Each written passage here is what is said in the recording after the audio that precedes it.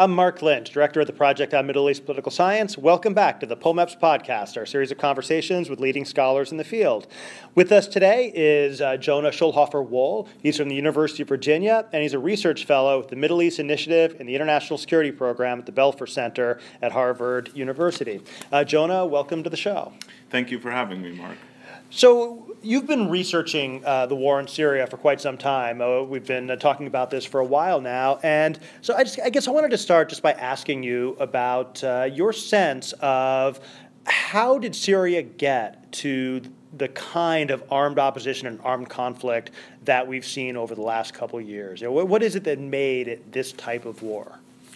One of the most interesting questions, I think, about Syria is how we get that transition that you're talking about. And in particular, a lot of people have a very clear sense of how the protests developed early on, how opposition to the regime developed early on, and how the regime responded.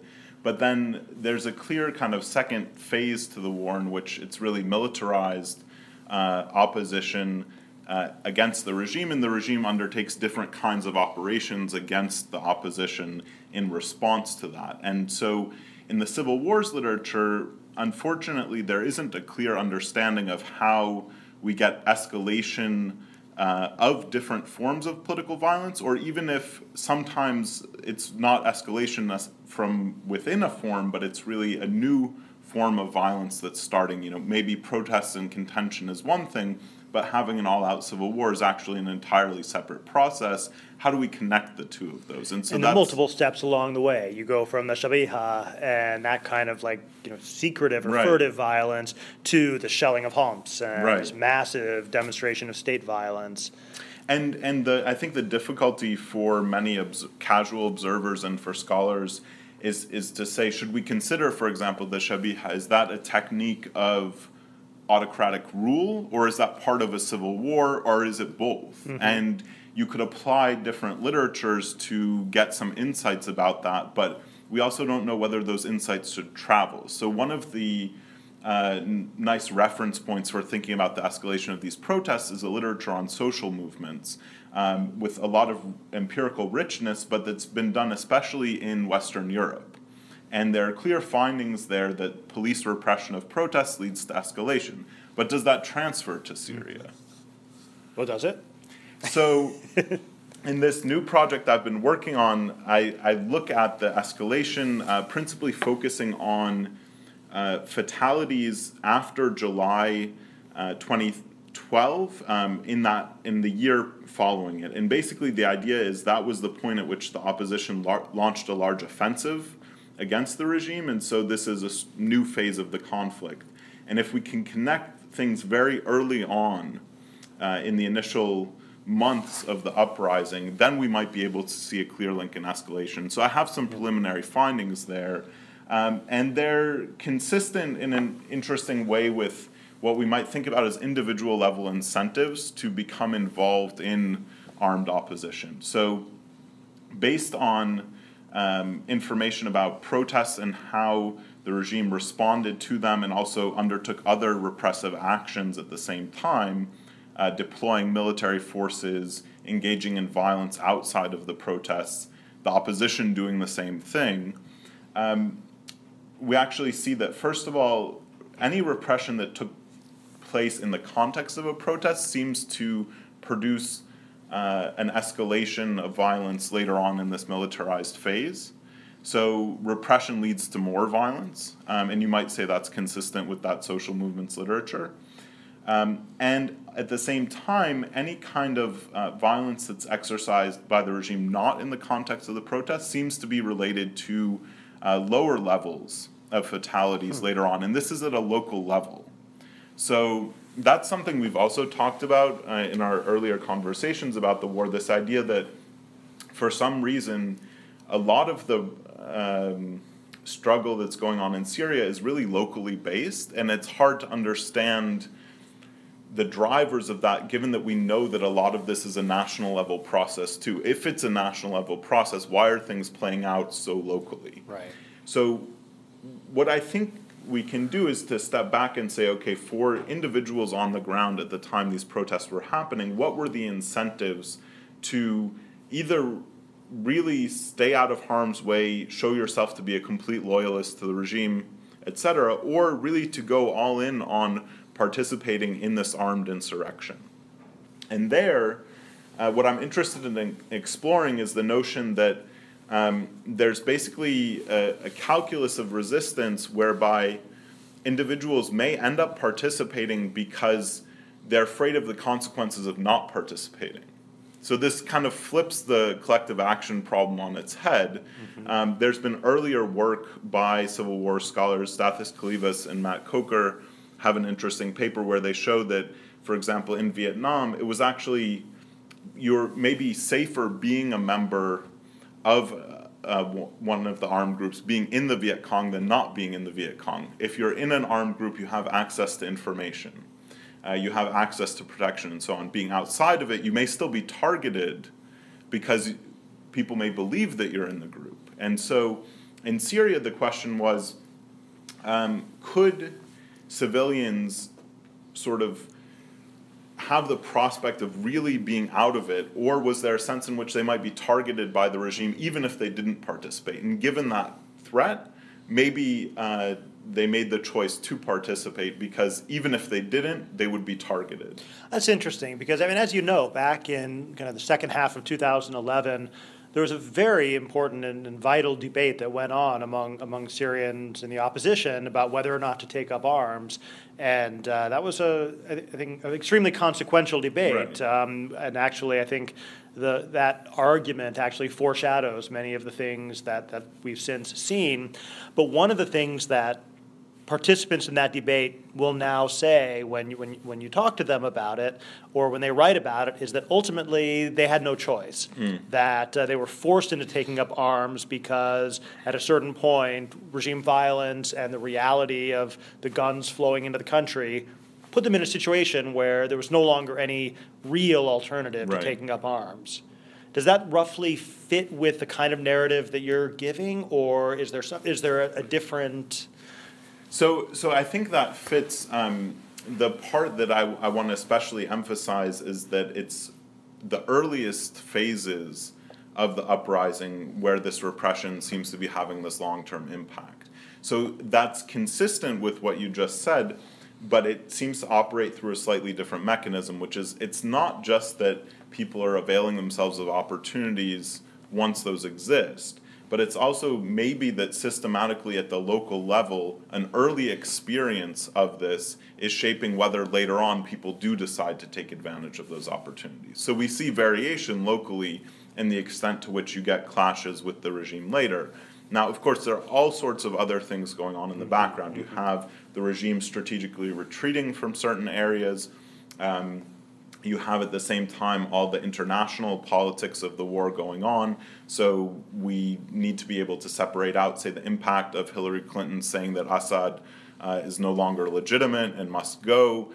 That clearly, has some kind of an impact in driving people to think that the rebellion might be successful. All of those are going on at the same time. But the point that I want to illustrate in this research is that these basically fundamental calculations that people might make about security can matter, and that's independent of things like sectarian identity. It's independent of these opportunities for rebellion, and it's not to say that those other things don't matter, but that also this is one of the processes that can lead to that escalation of violence. One of the things that we've talked about a lot over the years is just the fragmentation and the localization of the Syrian insurgency or opposition. And as you say, this goes back all the way to the way the opposition came together. And I guess, looking back at it now, it's kind of hard to separate out the causal direction. Was it that the fragmentation led to this kind of insurgency? Or was it that the decision for an insurgency led to fragmentation as groups took up arms and organized themselves at the local level? When you're looking at this in the fine-grained way that you do, how do you think about that sort of thing, the role that this kind of localized insurgency plays in all of this? The histories of the armed groups in Syria are very informative in this regard, and it's something that when you apply the literature on civil wars to Syria, you could mistakenly jump to a lot of conclusions because there's writing on fragmentation in civil wars. There's writing about the proliferation of competing armed groups. But that's not how this ends up getting to the point it is now today in Syria. Instead, what we see is that the groups formed locally.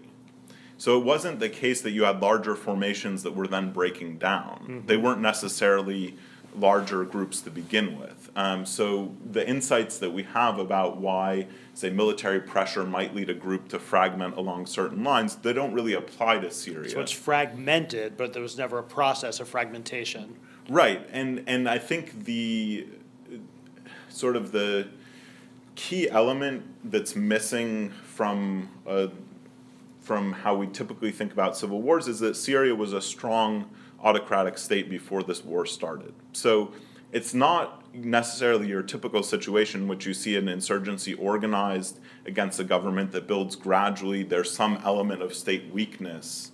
Mm-hmm. And then we see this clash between the state and the opposition. Instead, in Syria, what you get is, you've studied the international politics of the Arab uprisings, so I'm curious for your reaction on this, but it seems to me there's a kind of shock to perceptions of the strength of the regime and perceptions of the possibility for revolt, and that drives a lot of the onset of this, which means that it's onset in conditions in which we wouldn't normally see that.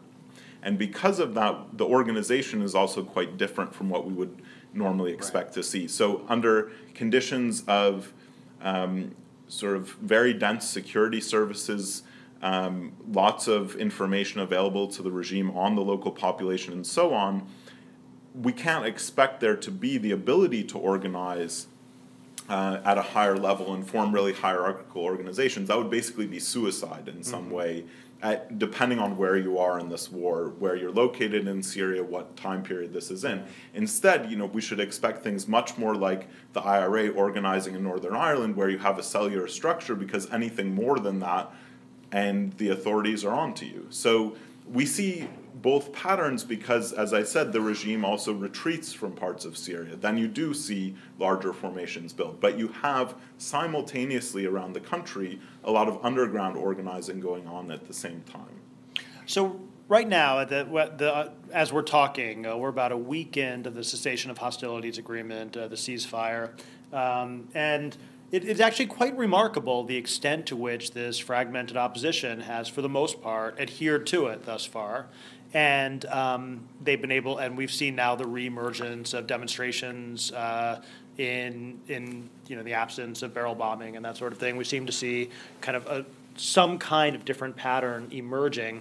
When you look at this, what do you think the implications for the groups that you study would be if there were a sustained de-escalation, if you saw kind of a freezing in place, beginning of negotiations, and some kind of, again, not perfect, but widespread reduction of violence? Yeah. So I'm very pessimistic about the possibilities here because I think if we were talking about this abstractly and saying, okay, there's a peace process going on, what would happen with these groups? Would there be some kind of consolidation? Would they be a bargaining partner for the government? Abstractly, that all makes sense. But what's driving the so-called peace process right now is really the al-Assad regime backed by Russia. And if that's the case, I think it's logical to say that it's not in their interest to allow the formation of a sort of new political alliance that is a potential counterweight to the regime. So I wouldn't expect greater organization and unification of sort of disparate opposition groups, in part because that's precisely what the regime doesn't want. It's likely that if such a formation were to take place, the regime isn't going to be interested in pursuing negotiations with it. And I think that's what makes the current peace process so difficult. It's one of these cases where there's sort of a long-standing tradition in literature on peace building that questions whether actively peace building makes sense because you're creating sort of false incentives for the belligerents. And I think the negotiations in Syria always pose these kinds of questions. If without the international community and without the diplomatic pressure from the United States, European Union, Russia, if this would never be happening in the first place, do we really expect anything to be self-sustaining if that pressure isn't on all the time? Well, I guess that seems an appropriately skeptical stance to take at the time at this particular moment. But I guess we'll see. I want to thank Jonah Schulhofer-Wohl for joining us on the POMAPS podcast. Thanks for being with us. Thank you, Mark.